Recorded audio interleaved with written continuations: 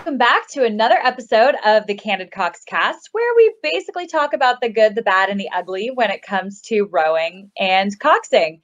So, of course, because you guys know me, we have another Dutch edition of the Candid Cox Cast, where I butcher all the Dutch, and we have a lot of fun talking about awesome things in the Netherlands.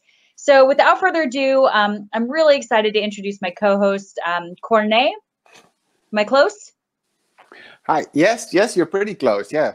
I'm Okay. pretty curious about how you're going to pronounce my last name, because you did my front name, my first name, you did pretty well, but I'm pretty curious how you're going to do the last name. De Groningen. Oh yeah, it's terrible. Yeah, just stick with the first one. I know. Every time I say the Dutch, I have to throw that sound in there. Yeah, but okay. Well, just to make it easier for you, my last name is De Koning, but it's the English translation for the king. So if that would make it easier for you, you could also just make it like that. We'll just call you the king. Perfect. I can live oh with my that. gosh. I tried so hard. Of course, I messed it up the first time I tried to add the sound in, because I usually miss that. So I tried it. It's actually much simpler than I thought.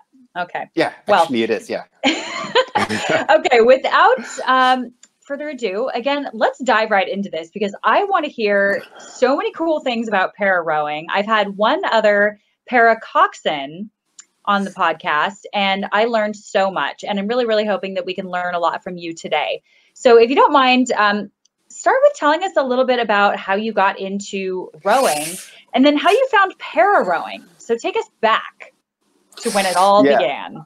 Yeah, well, it's about 2012 actually, because before I got involved with rowing, I did another. It's officially named adaptive sports. So I was doing wheelchair floorball before, and I was also playing national team, and I was just looking for another challenge. And with a team building activity from the floorball, we went rowing. And I kind of liked it, and the former coach was kind of impressed by the fact I could pull with less technique. I could pull pretty hard on the erg for 500 meters. So he was like, "All right, it's you have to give rowing a go and just kind of give it a chance." And he just actually before I had any experience, he was like, "Okay, if you just train hard, you've got a lot of potential to become kind of an elite athlete." So I was like, "Oh, okay, that's something special to hear, where you don't have any kind of experience with a sport." No kidding. No, yeah, but it was a cool challenge for me actually, and the wheelchair floorball, I always liked it, but it was more like a game sport. So you just had the same time every time. So it was halves of 20 minutes, and the one who scores the most wins. And with rowing, it's just you need a complete different mindset. It's just go from from start to finish. You just go full power, and it's just a complete other level of racing. And that challenge just I kind of got hooked on it. So, and that was around 2012, and it actually went like promised, went pretty quick, because I started rowing for the first time in January 2013, so on the water. And not much longer, I was already competing at the first World Cup, and later that year I was doing my first World Championship in Korea. So it was one big roller coaster in just a couple of months, just from nothing to fifth place finisher at the World Championship. So that's pretty bizarre. Amazing. Actually. Yeah. So they don't call you the king for nothing. Well, it kind of took some years before I got that name. Okay, you had to earn your title. Yeah, you have to earn it. So the saying goes that rowers can't play ball sports. So that we get rowers from a lot of ball sports. Did we win you over because you were so with the ball sports? Well, I wasn't the most technical player in the field, but I kind of didn't fear a challenge of just bumping into somebody, just blocking someone. I was more the kind of physical blocker and the one you don't want to kind of mess with. I was just going sprinting with the wheelchair, just keep going, keep sprinting, and a tough guy. Yeah, kind of. Okay. Yeah, with a ball, I couldn't. I could do some things with the hockey ball, but I wasn't technically the best player there was. But I just could compensate with with enough energy and strength. So that kind of worked. That's so awesome. And so you find rowing and things start happening really, really quickly. What is the training like? I always wonder, I mean, is it, because a lot of times we don't see, the different teams out there, like we're kind of in our own worlds, like we're out with an 8 or singles or whatever it is. What does the training look like for you, and how is that different from what you were used to before? Well, when I was playing wheelchair floorball, it was we were with a team, so that had a weekly training, but it was once a week, and national organized training was actually once a month. So you kind of had 5-6 training moments a month, so that wasn't much, but everybody was just on himself just to make sure to get fit. And I always was like, I just wanted to be fit. So actually, since I was 15, 16, I just went to the gym nearly every day just to build muscle. And well, of course, like every boy wants just to look good on the beach. Oh, yeah. Oh, heck yeah, your beach muscles. Yes, of course. So I kind of worked hard for them. But with rowing, I was kind of, soon find out that you just need more than big muscles to race.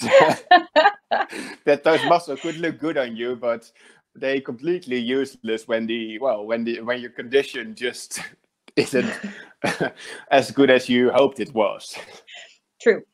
Yeah, True. it was. I kind of remember the first erg trainings I did. It was just 2 weeks before the national championships. The former coach just called me. He was like, "All right, I kind of still believe in you, and I just want you to race there." And he said, "Well, I know somebody who could give you some training for the next 2 weeks, and then you can compete on an erg at the national championships." And it was like, all right, the first time it was just easy, getting used to it. So 2 times 20 minutes, and it was like, okay, that's kind of fine. And the other time I went there, it was just minutes on and minutes off, and I just could still remember I just hold on for 4.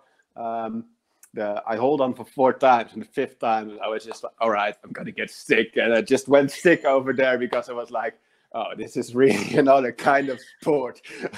Okay, so I have to interrupt you. Did you just say that you entered the World Championships on the erg with 2 weeks of erging? No, the national championships. Okay. So the Dutch championships, and that was in 2012. But with 2 weeks of erging. Yeah. I have no words. That's amazing. I kind of had the advantage at that point that the para racing was still was 1,000 meters till then. So after Rio, the para races also became 2K, but until then it was just 1K. So that's kind of it's a big difference, because then you only have to suffer then for 3.5 minutes instead of small 7. And that's a big difference for somebody who isn't that much trained. Yeah, I know. I went rowing this morning, and I was like, oh boy, for telling people, what to do, and asking a lot of them. I realized this is a very hard sport. So yeah, but everybody's very willing to do it. So nobody. Yeah. They would complain, but they all in there for themselves, and they kind of don't matter because they still show up every time.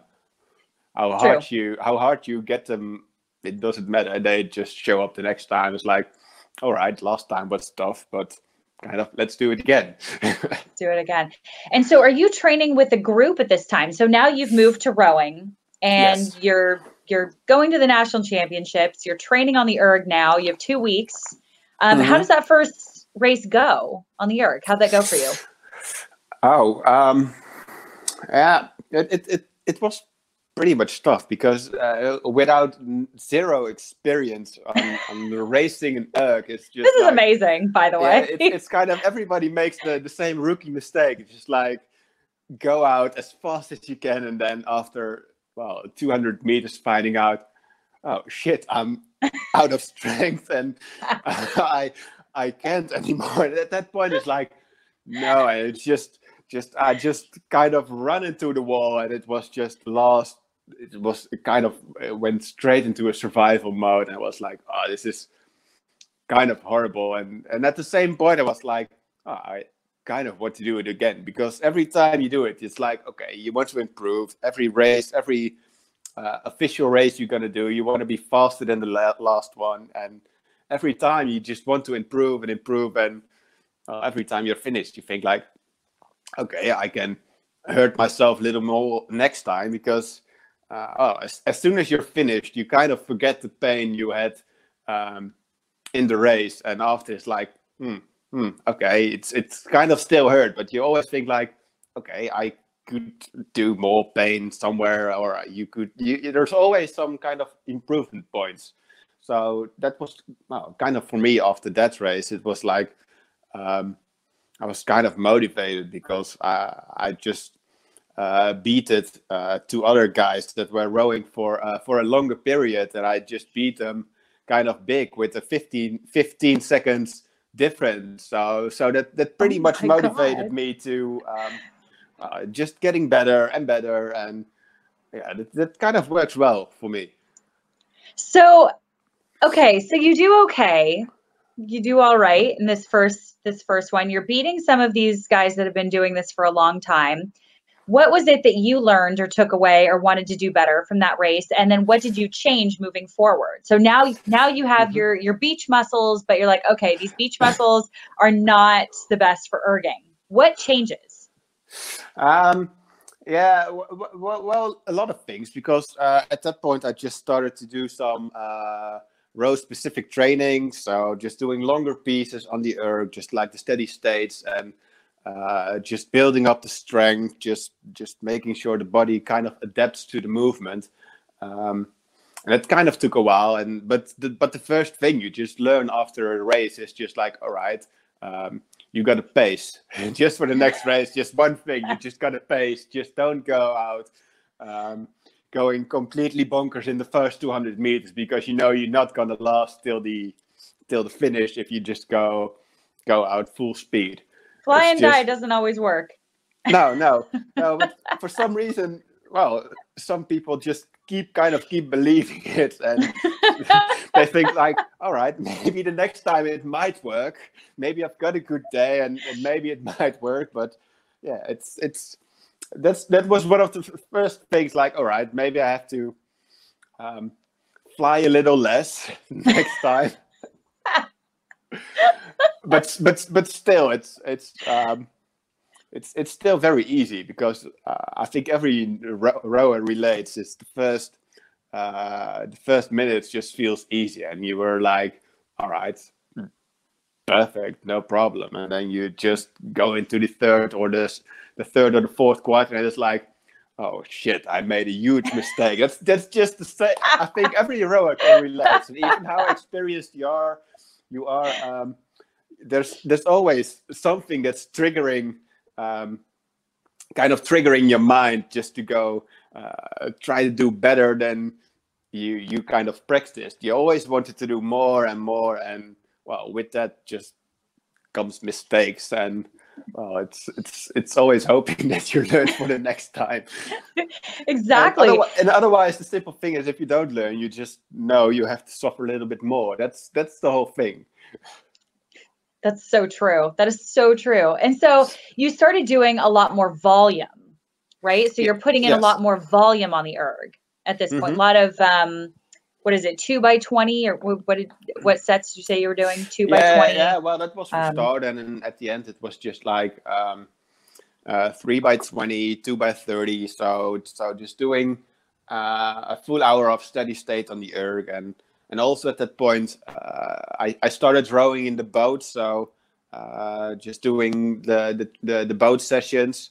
Of course, it was first a matter of learning the techniques in the boat before you could actually call it rowing, but um, you kind of pick up quickly enough, and it's still, although it doesn't look like rowing, the body is working and adapting to the volume of the training, so it's always kind of helps, although it's not moving the boat as efficient as you like to. oh, sure, sure, but we'll get there. And so you're doing this volume. Are you doing 2 a days? Are you erging for roughly an hour and going on the water every day?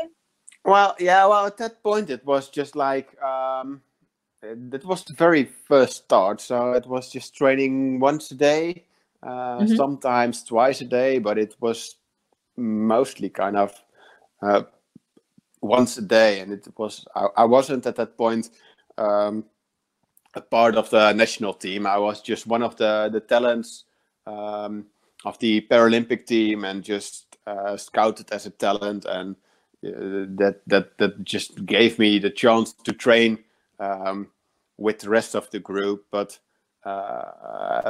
further, it was just all. Well, most of the trainings I did at home, just in the gym. I kind of still believe that doing a lot of benches and rowers, seated rows, and working those muscles just kind of could help me. So it was just um, there wasn't pretty much structure in the training, but I was, well, it kind of the body was improving and getting used to the rowing. So uh, yeah, it kind of built up. Absolutely. And so you're starting to train, you were scouted, first of all. So that's really interesting to me. I actually want to come back to that because I have a couple questions about how the team works. So you're starting to get in a boat now and spend a little bit more time in the gym doing some of those rowing specific lifts. Hmm. This is kind of what you're known for in a way. I know your Instagram is packed with these insane photos of you just, I mean, I don't think you have an ounce of body fat. You are doing crazy lifts all the time. Your strength is insane. So, what kinds of stuff are you doing? You mentioned a few.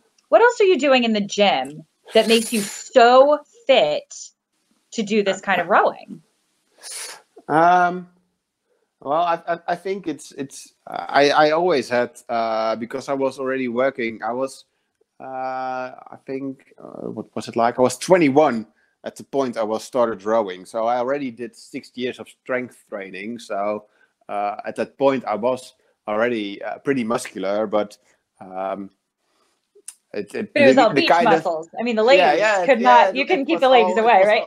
yeah.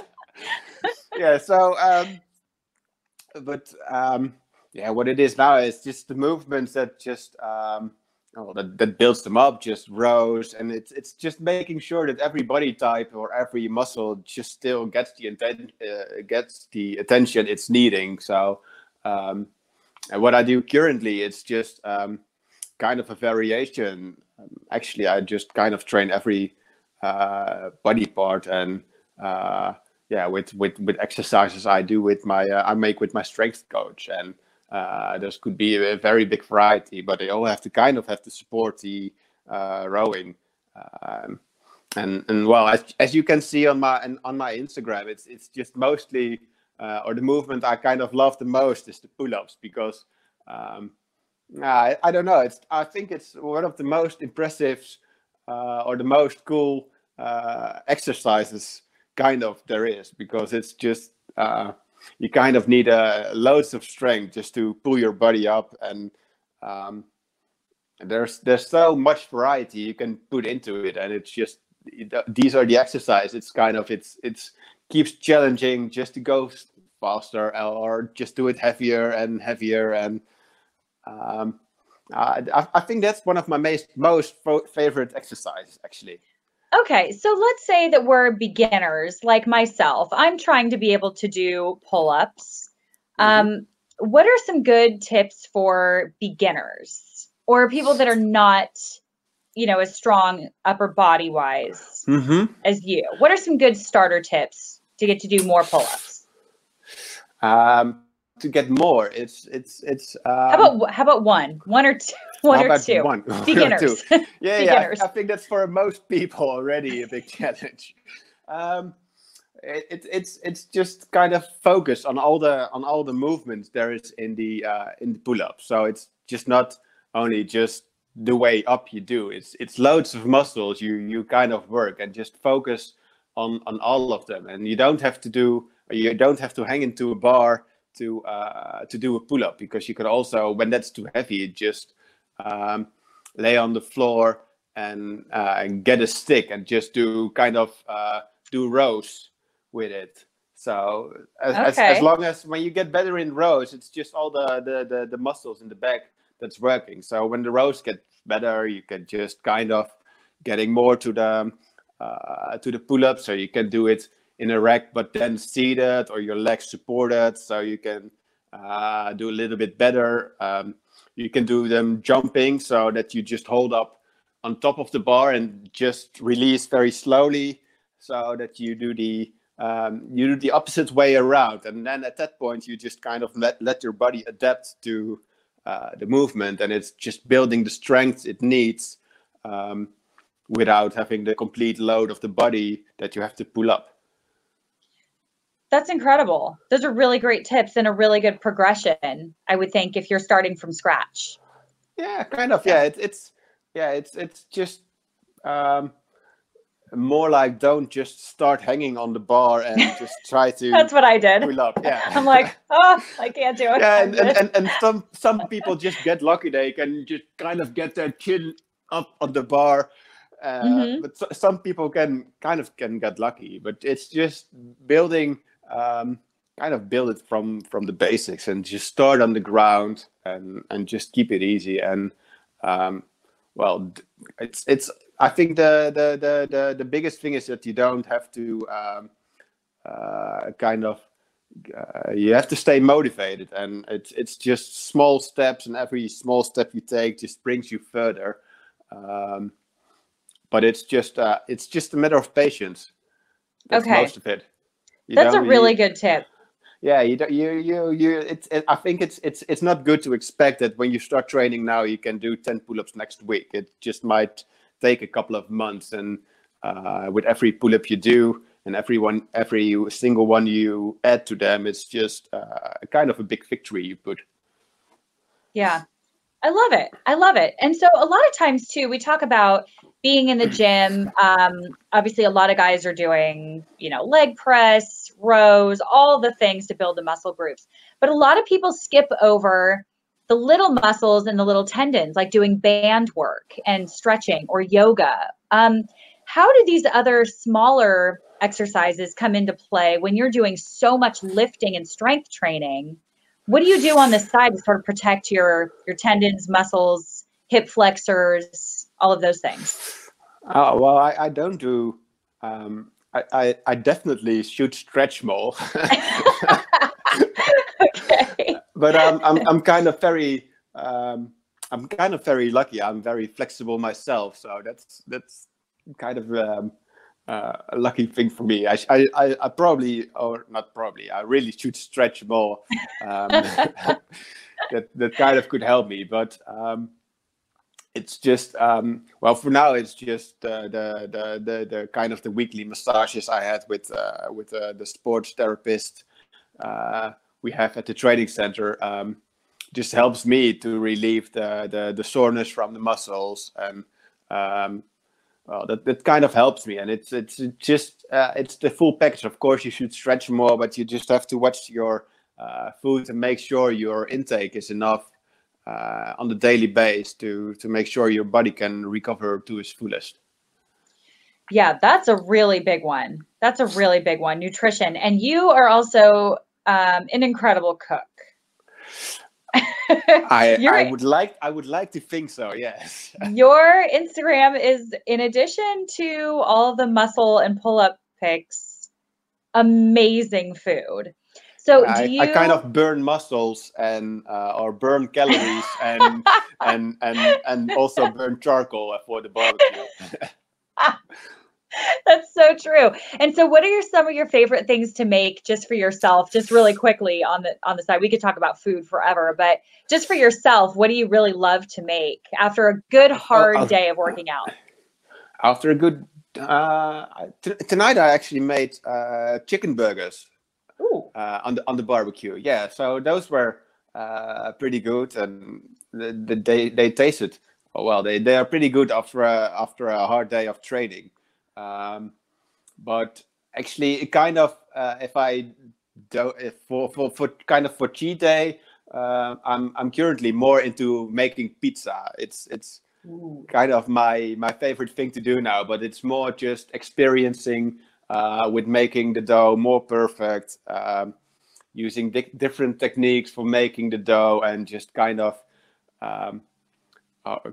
nearly somebody actually called me a pizza nerd today because I was he was like, we're talking about pizza, and I was like, well, it's a little bit more than just pizza. I like the kind of the way you can make it, and making the dough, let it rise for a couple of days to make it more better, and all the way. I could talk hours about exactly pizza, but we're not going to do that. Okay, but I do have one question, very important. Does pineapple belong on pizza? If you like to, it's possible, yeah. What about you? Yeah, I kind of like it, actually. Yes, I love it. So all right, cool. Because I was nearly afraid I'm going to see the no connection or podcast ended. I was like, no, it's just a very polarizing. People are anti-pineapple or love it. So if you're a pizza guy, it's a good thing you have time in the world to argue about those things. That's so true. First world problems, right? Yeah. So exactly. Perfect. Just discuss about pineapple. Perfect. No problem. That's so true. Okay, so you have this crazy hard day of training. You're in the gym. You're making pizza with pineapple. Let's talk about the rowing. So I want to talk a little bit about the rowing, and not just what you're doing on the water, but sort of how para rowing works, because I think it gets put into this big category of just para rowing or the Paralympics. But can you break down a little bit, like what boat class you're in and what are you rowing and what does that mean on the water? Yeah. Well, it's well, hate is a big word, but I just don't really like the word para rowing. It's just like, well, we're just rowing. We're rowing in a boat, so it's a boat and it's rowing. But well, talking about the classes, you have 3 classes in rowing. So it's the PR1, PR2, and PR3. That's since 3 years actually, because before it was just other names, and those are the 3 boat classes. And for the Paralympics, they stand for it's the PR1 is for the well, mostly it's kind of paralyzed people. So those people only use the arms and shoulders. So they're fixed in a seat with a strap around their waist. And the PR2, so that's the boat class I row in. That's mostly for people with leg deficiencies. So people who don't have very good use of 1 or 2 legs. And that's only trunk and arms you use. And the PR3, it's well, full body rowing. It's just normal rowing like we know to, but people with visibility problems, but also mobility problems like knee, ankle, or just, well, even if you're just missing a couple of fingers, you can already row PR3 because you're, well, when you miss 3 fingers, it's kind of hard to scull in a scull boat. So then you can just do the you're classified for para rowing. Interesting. Okay. And so what should we call it if you don't love the term Well, para rowing? Yeah, it's just rowing. Just rowing. Kind of. Yeah. Yeah, just rowing. I mean, it is. Yeah. Yeah, it is. It is what it is. Exactly. But when they call it, the Paralympics and stuff, we want to make sure that we're all inclusive, Well, it's not like I said, it's not kind of hate, but it's just more why name it something else, because the complete movement is kind of the same like all the other guys do, except some of us are a little bit more strapped, and it's all adapted to the possibilities of the body. But that's it. We still row the same boats, do the same thing. So why absolutely kind of give it an extra name? Yeah, absolutely. I love it. I think that kind of is more my kind of own vision on things, because like I'm officially I'm an adaptive rower, but I don't see myself as somebody with a disability, because if I look around me, I'm fitter than most of the people around me who are you are the king. Body. You are the king. Yeah, but I'm more fit than most able-bodied people they're walking around. So why just call it para instead of just kind of normal? I love. I think that's more. Yeah. I love that. That's such a good way to think about it too. That a lot of us on the outside don't think of differentiating like that. I mean, it's so interesting. That's a great way to look at it. And so what boat are you actually in? Like tell us about like who are you rowing with? Yes. The boat I'm in is a mixed double. So the para rowing is actually the only has only rowing numbers with mixed numbers. So the PR1, for example, or for explanation, the PR1 is in the single. The PR2 is for Paralympics, is in a mixed double, but we also have a single number for non-Olympic or non-Paralympic boat as a non-Paralympic boat class, and the PR3 is a Coxed 4, also mixed. So that's 2 male, 2 female. So I'm rowing in the mixed double with Annika van der Meer, so my rowing partner. That's fantastic. And so have you guys been racing together for years, or were you always in a mixed double, or did you start in a single? Where'd you start? I was always in the mixed double, but before I went to Rio, so my first Paralympics, I went with my former rowing partner, Esther. And after Rio, she retired as a rower. And I teamed up with Annika to row for the kind of we planned the next cycle for Tokyo. For Tokyo. Oh, that's so exciting. And so how do you take all that endurance training onto the water? What kinds of work are you guys doing? A lot of volume on the water? What kinds of work are you doing on the water that translates to the erg? Yeah, it's just the longer steady state session. So in winter it's mostly between 12-16 kilometers for a session, or just longer bike rides, indoor training for longer times. I also like to use the ski erg. Mm-hmm. So the other torture machine of Concept 2. I also kind of love to use that machines for longer sessions, because although I'm pretty good at the erg, I just really kind of hate it. Really? You don't love to erg? I know very few people that love the erg, although I have met people that say they do. Some people think they're gifted to row very hard on it, but I think I have the talent to do it, but actually we don't erg pretty much actually.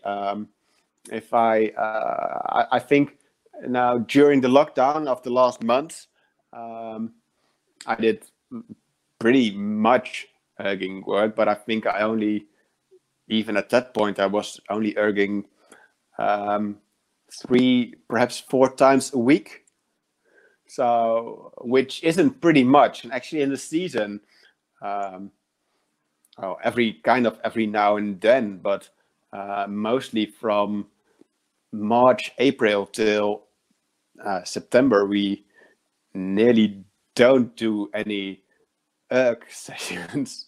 Oh wow! It's just because when the weather is okay, it's just go out and row, but when the weather is really really bad, it's just like okay, just go indoors. But even kind of if possible, I rather do some indoor biking session instead of erging session because because it's erging. Yeah, kind of, and just after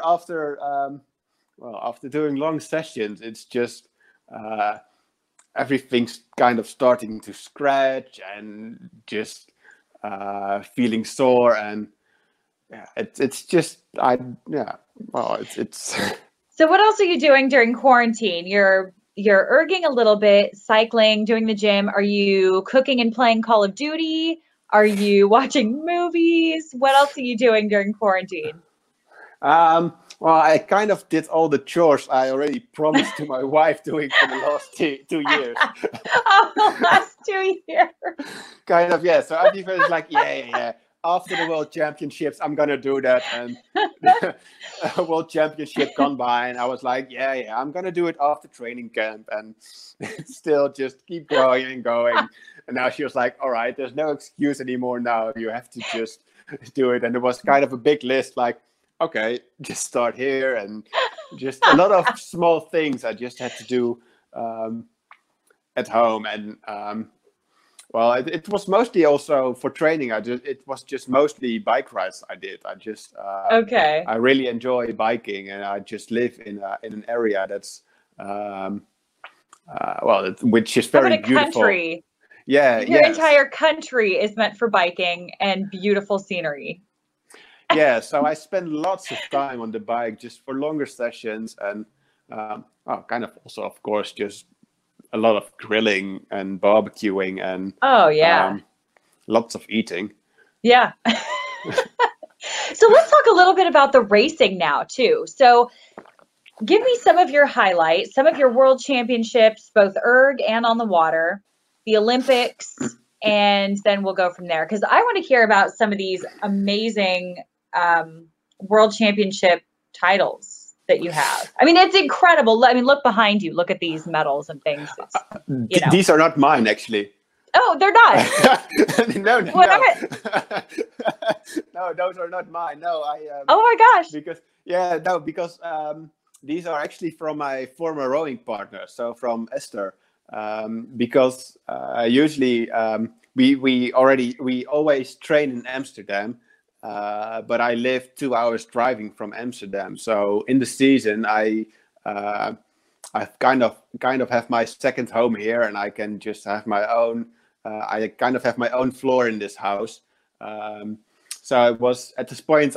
This week I'm training in Amsterdam. So actually, these are all her medals she earned through all of the years of training. Oh my gosh, that's funny. But it was this background or the other background. Those are sporting laundry that's drying. So we can all relate to that too. We can all relate to that too. Exactly. Okay, so give us a little bit of rundown on some of your highlights, your world championships and your Olympics. What were they and how did they go? Yeah. Well, I think the biggest highlight was the World Championships of Plovdiv, because there I became double world champion in 24 hours. So at the first day, on Friday, I became world champion in the single, and on Saturday we together became world champion in the mixed double. So for the first year we rode together, Annika and I, in 2016. So after the Rio Paralympics, we teamed up together, and the first year we kind of won everything. So the first World Cup we rode together. We were winning. The second, actually all of the races of the World Cups we won, and we also won the World Championship. And kind of for the next year, our coach was like, all right, we're gonna need some more challenge for us guys to get more race experience, because para rowing doesn't have pretty much races during the year. We have 2-3 World Cups and a World Championship, so that isn't much. So our coach was just looking for ways to let us race more, and then we kind of came up with the idea to also participate in the single, because since that year it was also possible to race singles at World Cups and World Championships. So actually from 2018 we kind of raced every tournament double. So we raced them first in the single, and afterwards we also raced them in the double. That's amazing. You get to double up. Yes. That's very cool. Yeah, that's sometimes it's kind of pretty hard, because the 2018 World Cup in Poznan, in Linz, the World Cup, it was just 2 hours between both of our finals, actually. So I just rode my first final. I won my first A final I won the A final in the single, and then just an hour and 15 minutes later, we just already warming up, or more kind of cooling down, making sure the lactate is out of the muscle, and just preparing for the extra race for another 2K we had to do in the double. So it was kind of heavy, but it never, it kind of never felt,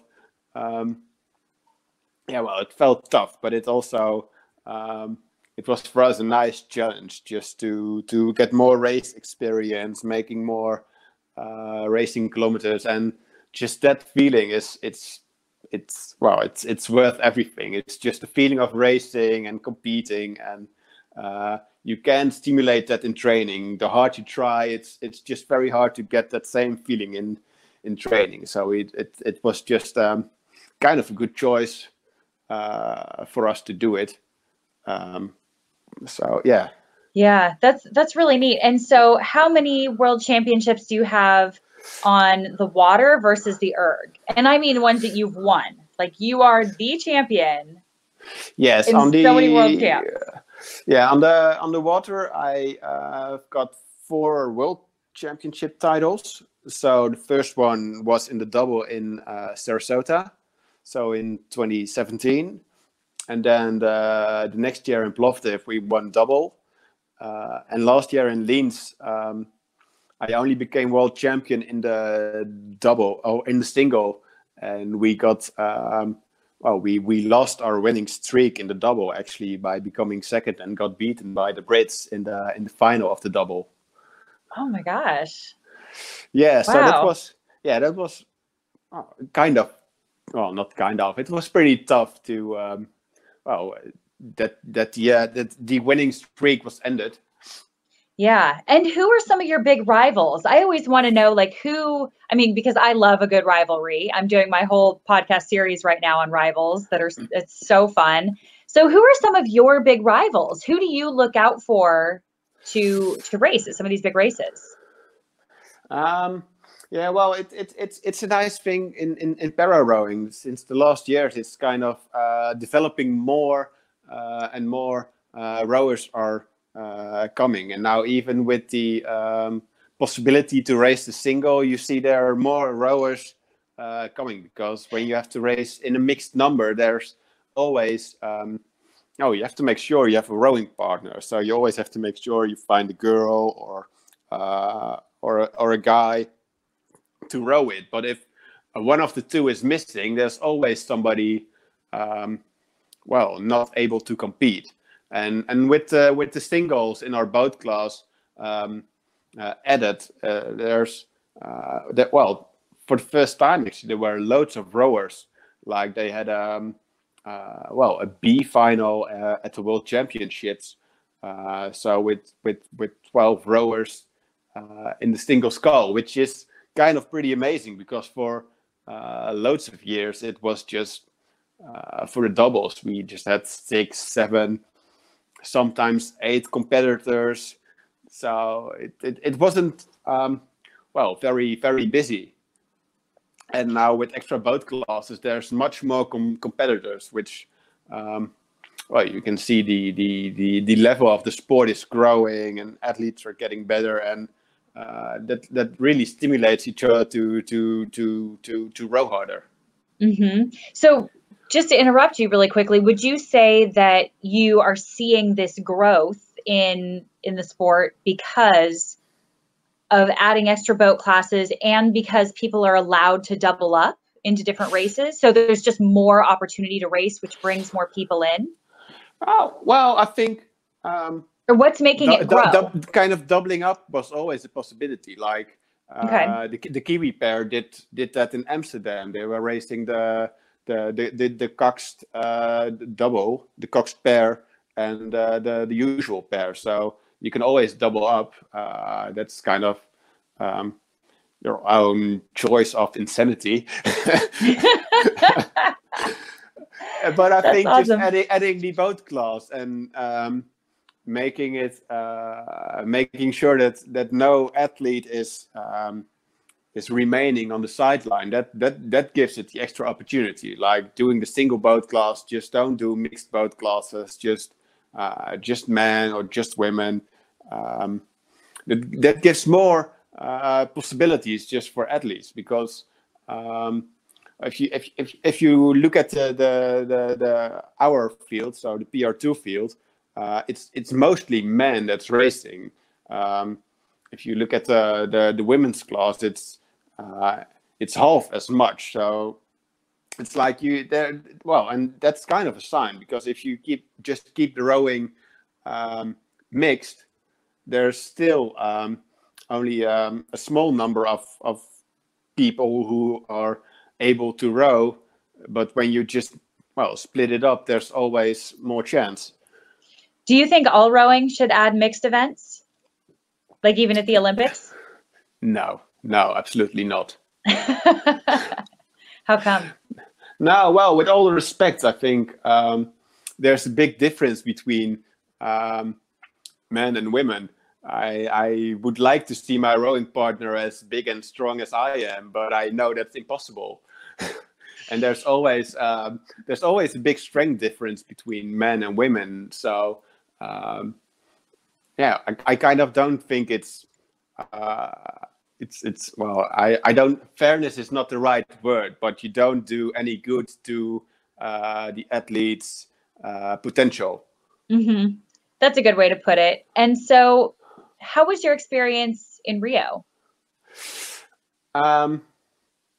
Yes, your first Paralympics is just, it's kind of out of the world. It's just like, whoa, what's happening? It's the thing. Kind of everybody who is sporting or in a sport club, kind of everybody dreams of going to the Olympics. And for years, every 4 years or every 2 years, you just see it everywhere on television. It's the biggest event in the world, and just like this, and you are a part of it, and that's kind of unbelievable. It's just more the thing like the thing that always seemed to be untouchable is within hand reach, and that's just an amazing experience. So, and how was your race? This is so exciting. I mean, I'm excited just listening to your energy about it. That was kind of good. We became 4th, so we won the wooden medal. So that's kind of bad, but it's yeah, it was really something I look back on very proud, because it's we just did the best race together we ever did. So every piece of the puzzle just fall apart at the moment it was needed to. So and when you kind of manage to get it at that point, it's just it's an amazing feeling. And although it wasn't rewarded with a medal, it's just the experience, but also just the feeling of being there and doing your bestest performance. That's kind of priceless, actually. Absolutely. And so did you go into this kind of keeping an eye on the Brits again, since they had beaten you before? Were you kind of like really wanted to beat them? Yeah, well, they kind of they teamed up in 2015. They kind of were there, I think, and in 2016 they became Paralympic champion. And for the last years they weren't competing because of personal issues and injuries. And well, last year they just were there, and we always, although we were the favorite crew, we always knew, like, okay, it's just not just an extra boat that's coming to the boat class. It's like it's the Paralympic champion of 2016 you're racing up to. So it's kind of, it's not the first one who's added up. You know, you have to do any good to get the best result.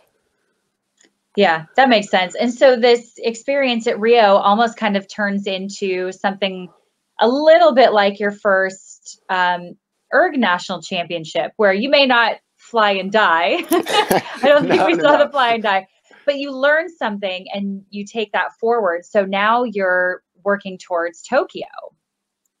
Yes. Yeah. And so, but it's different because as for Tokyo, we're in a very much different role. Like until Rio, we always became at our World Championship. So in Korea, in Amsterdam, and in France, we became 5th at all the World Championship, and we stepped up one place, which was for us perfect, because we nearly felt it like we were sort of cursed for the 5th place, because every World Championship just again 5th place. The 5th place, yeah, and we just had good seasons, and we also became we won some medals during World Cups, so you kind of do the sort of doing the maths for yourself, and you kind of got disappointed if you becoming 5th again, and just improving that one place for Rio was an amazing experience. But since after that, we were kind of the golden double, so we were unbeatable till last World Championship. So for next year's Tokyo Paralympics, kind of eyes are on us. So you go there with a different energy, because you know you're one of the favorites to win the medal, or you're a favorite for a medal, and also kind of one of the favorites for a gold medal. So it's kind of different approach to a tournament you have then. And does that feel like pressure to you, or is that exciting, or both? Yeah, a little bit of both. It was for me. The losing last year was for me very. It was more like a motivation just to train harder, improve, getting more fit, or trying to get more fit, and just working on work your weaknesses harder and harder, and kind of make sure you get your revenge next year, and you're on the good side. On the So good, it's yeah. absolutely, Yeah, absolutely. it's for me more well, it's motivating just to well, keep working every day. Absolutely. And so what is the mood like when you're sitting on the starting line at one of these big races and you know that you are so motivated to perform? What are you guys lighthearted, or is it very quiet and stressful? Are you making jokes? Like, what is it Now, like for yeah, you guys? um, it's kind of a bit of both. I know Annika could be quiet and stressed at some points, and I'm always kind of looking around and making You're thinking about your jokes next and pizza. I'm just kidding. yeah. I'm just kidding. Is it with Did or I without leave the grill pineapple on? tonight? Yeah. Did I leave the Yeah. barbecue on? Yeah, well, I'm at the start line. I'm just kind of more chill, and I just like to suck up what's happening around me. I just kind of enjoy it. So it's also kind of my role at the start line, just to make sure everybody stays cool. That Annika doesn't feel any stress, just relaxed and kind of well, that there's no pressure. Kind of course there is Yeah, pressure, but sure. I usually kind of more feel the pressure the last half an hour till we get to the boat. Oh, it's just it's just you're racing the race in your head, and you kind of I relate to um, that for sure. yeah, Yeah. it's It's always just before. It's not when you're really yeah, you, on the water as much. yeah, when you, yeah, at the point I'm on the water, it's like, all right, this is what I just trained for, and um, that's for me. That's the point where I feel that kind of I'm in charge of what I'm doing, and then when I'm land, it's just all well, not kind of clear. And when you're just in the boat, it's like, all right, we're gonna row, we're gonna do our drills, and Hmm. from that point, it's just like, okay, it's Just do your thing. yeah, just in an hour from now, you can check out your pizza. Yeah, there you go. There you go. It all comes back to that pizza. I love it. Absolutely. And so I want to know too, before we kind of start to wrap up, I have a few more questions, but I hear from a lot of para rowers, I guess, for lack of a better term, that they actually don't, like you, love the term, and also sometimes the way they're treated at races. Do you ever feel like things are a little bit different, whether it's at a World Cup, or, are you given poor lanes or bad practice times, or does it ever feel like you're not a priority at any of these races? Well, yeah, well, I wouldn't say it's like you're not a priority, and I think that's not the point. But I think training times are sometimes well, at kind of stupid times. Like your training time is from 6:30 till 8 or something. So early morning, or from 1 in the afternoon till 2 on the hottest moment of the day. It's just all on kind of stupid times, but yeah, well, kind of it is what it is. Yeah. But well, I think when it comes to para rowing, just mostly all the volunteers and all the people who's on the water that try to make sure everything is okay. They always extra alert when when the para rows are going on the water, because for some reason they always they wanted to help, and they wanted to make sure everything's going good. I think for some reason, which also is pretty logic, they kind of afraid for accidents to happen and things that's going wrong, and people they kind of afraid that the para rowers are not able to help themselves when some things happen. And I think that's mostly the image there is of para rowing, that most of the athletes needs loads of help, and all the volunteering, and I think that's something we have to kind of stop thinking about. Like most para rowers can just do their own thing. They're just rowing. They know their way around. Yeah, and they have their own team of people that helps them, and kind of that's enough.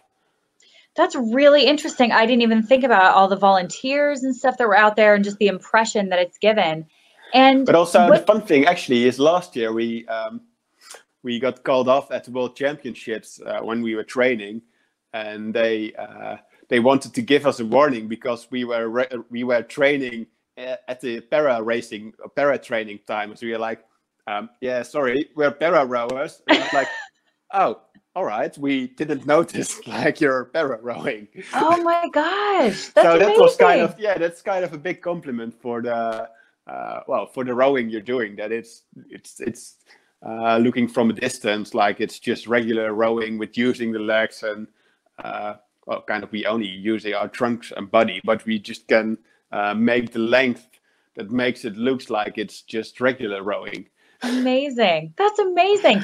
And so what is something that spectators could maybe learn about para rowing that makes it a little bit more exciting to watch? Like something that we wouldn't think to look for that makes it really fun to watch. I know, putting you on the spot a little bit. Something interesting, like an extra challenge or something that we just wouldn't know would be going on behind the scenes. It's pretty tough. Well, I think it's just that everybody needs to remember that to get at the point where all those rowers are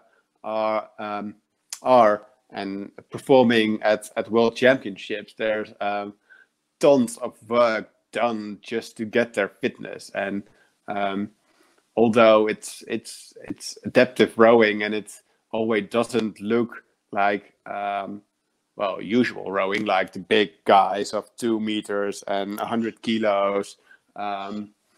Just the para rowing guys, all the athletes just do mostly the same volume of training. I think that's just something to remember, that they do the same volume of training. And they do the same with less body and just only sometimes just only arms. They just pulling over adapted. The water. Yeah. Just adapted. Interesting. Oh, that's so good. I love that. And so what's something that not only world rowing, but maybe federations or even people like myself can do to help put adaptive rowing on the map or make it more visible, give it more PR? What does it need to get eyes on this incredible, incredible sport? Well, that's a tough question, actually. I think. Does it need more PR? Maybe it doesn't need it. Well, I'm kind of not sure. If you now we're racing the 2K races. It's all part of the program. When until 2016 we were racing the 1,000 meters, and not all courses were built for that. So you still started at the start, and after 1,000 meter, your race was gone, and then just the last 1,000 meters till the pontoon, you were just pedaling light. And actually nobody saw the race because the grandstands are always at the finish, but there was nobody finishing because everybody already finished at the 1,000 meters, which made it pretty weird for racing. But now we are just because we're racing just the full 2K. The grandstand still is at the finish line, so everybody still stays there just to cheer for their favorite rowers. So I'm kind of not sure, and I think that's a good point. If you look at other para sports, is that rowing is one of the few sports that's included in a normal world championship. If you look at cycling, it's just that they all have their own cycle events. They don't include with just the normal Olympic rowing or the Olympic cycling. It's just rowing is just Paralympic and Olympic classes. It's just all together in one tournament. which makes it well, something very big and something very unique. You don't see it in athletic. They did it last year, I thought, in Holland, a kind of mixed event, and they were kind of, everybody was cheering because they were like, oh, we're getting a mixed event, Paralympic and Olympic, it's all together, it's all included. And I was like, well, we already do it for years, so it's for us. When we were going to Rio, it was kind of weird because that was for us the first tournament. We didn't travel as a big group. The para rowing in Holland, it's just it's the double where we were rowing in, or in Rio it was, we only had 2 boats. We had a PR1 boat, so the single, and we had a double. So we only had 3 athletes, and usually at World Championships we just go as the Dutch squad, with 50, 60 athletes, and now we're just traveling like a small group, and it was like, oh, this is weird, because usually it's just a big group and a big event, and for us the Paralympic was was a small event. It was part of something very big, but as a rowing event it was just very small if you compare it to a World Cup or a World Championship. So I'm kind of not sure if it's of course extra publicity should be good for the sport, but I think we can also be very proud of the fact that para rowing is already completely included in Olympic sports. That is a really great way to put that, and did not even think of that. The 2K thing with the grandstands and stuff, I didn't even think of that. That's I think that will help. Yes. Hopefully. Yes. Because well, it's a nice thing to finish when somebody's cheering for you, because everybody's screaming you. Everybody's screaming you through the last 400 meters, which are mostly the toughest. You just moving you are moving to the cheering sounds, and that kind of motivates. But my first race was so in 2013. We were finishing at the 1,000-meter line, and there was nearly my sister, because she lives in England, she was there, and she was cheering there at the finish line for me with the family. But it's actually, that's it. I kind of had my private spectators at the 1,000-meter lines for the finishing, but for everybody else it was just 1,000 meters finished, over, and you just row to the grandstand for the last 1,000 meters. But there was for the spectators, there was kind of nothing to see at that point, because there was just no racing going on. Yeah. Oh my gosh.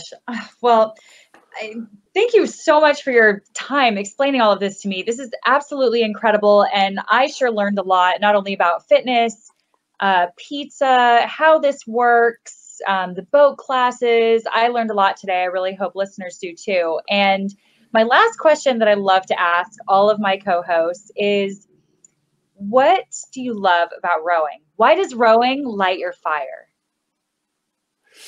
I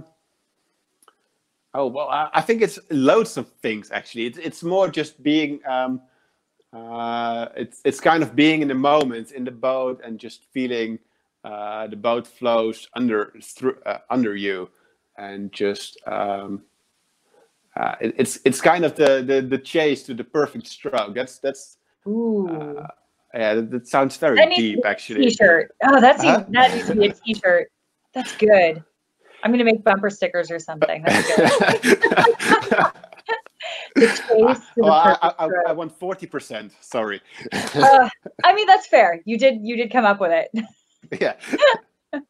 That's fair. I let you do the rest of the work, but I want 40%. Oh, okay. Perfect. I'll get back to you on that. Yeah. I'll get back to you on that. All right. Well, honestly, thank you so much for your time here.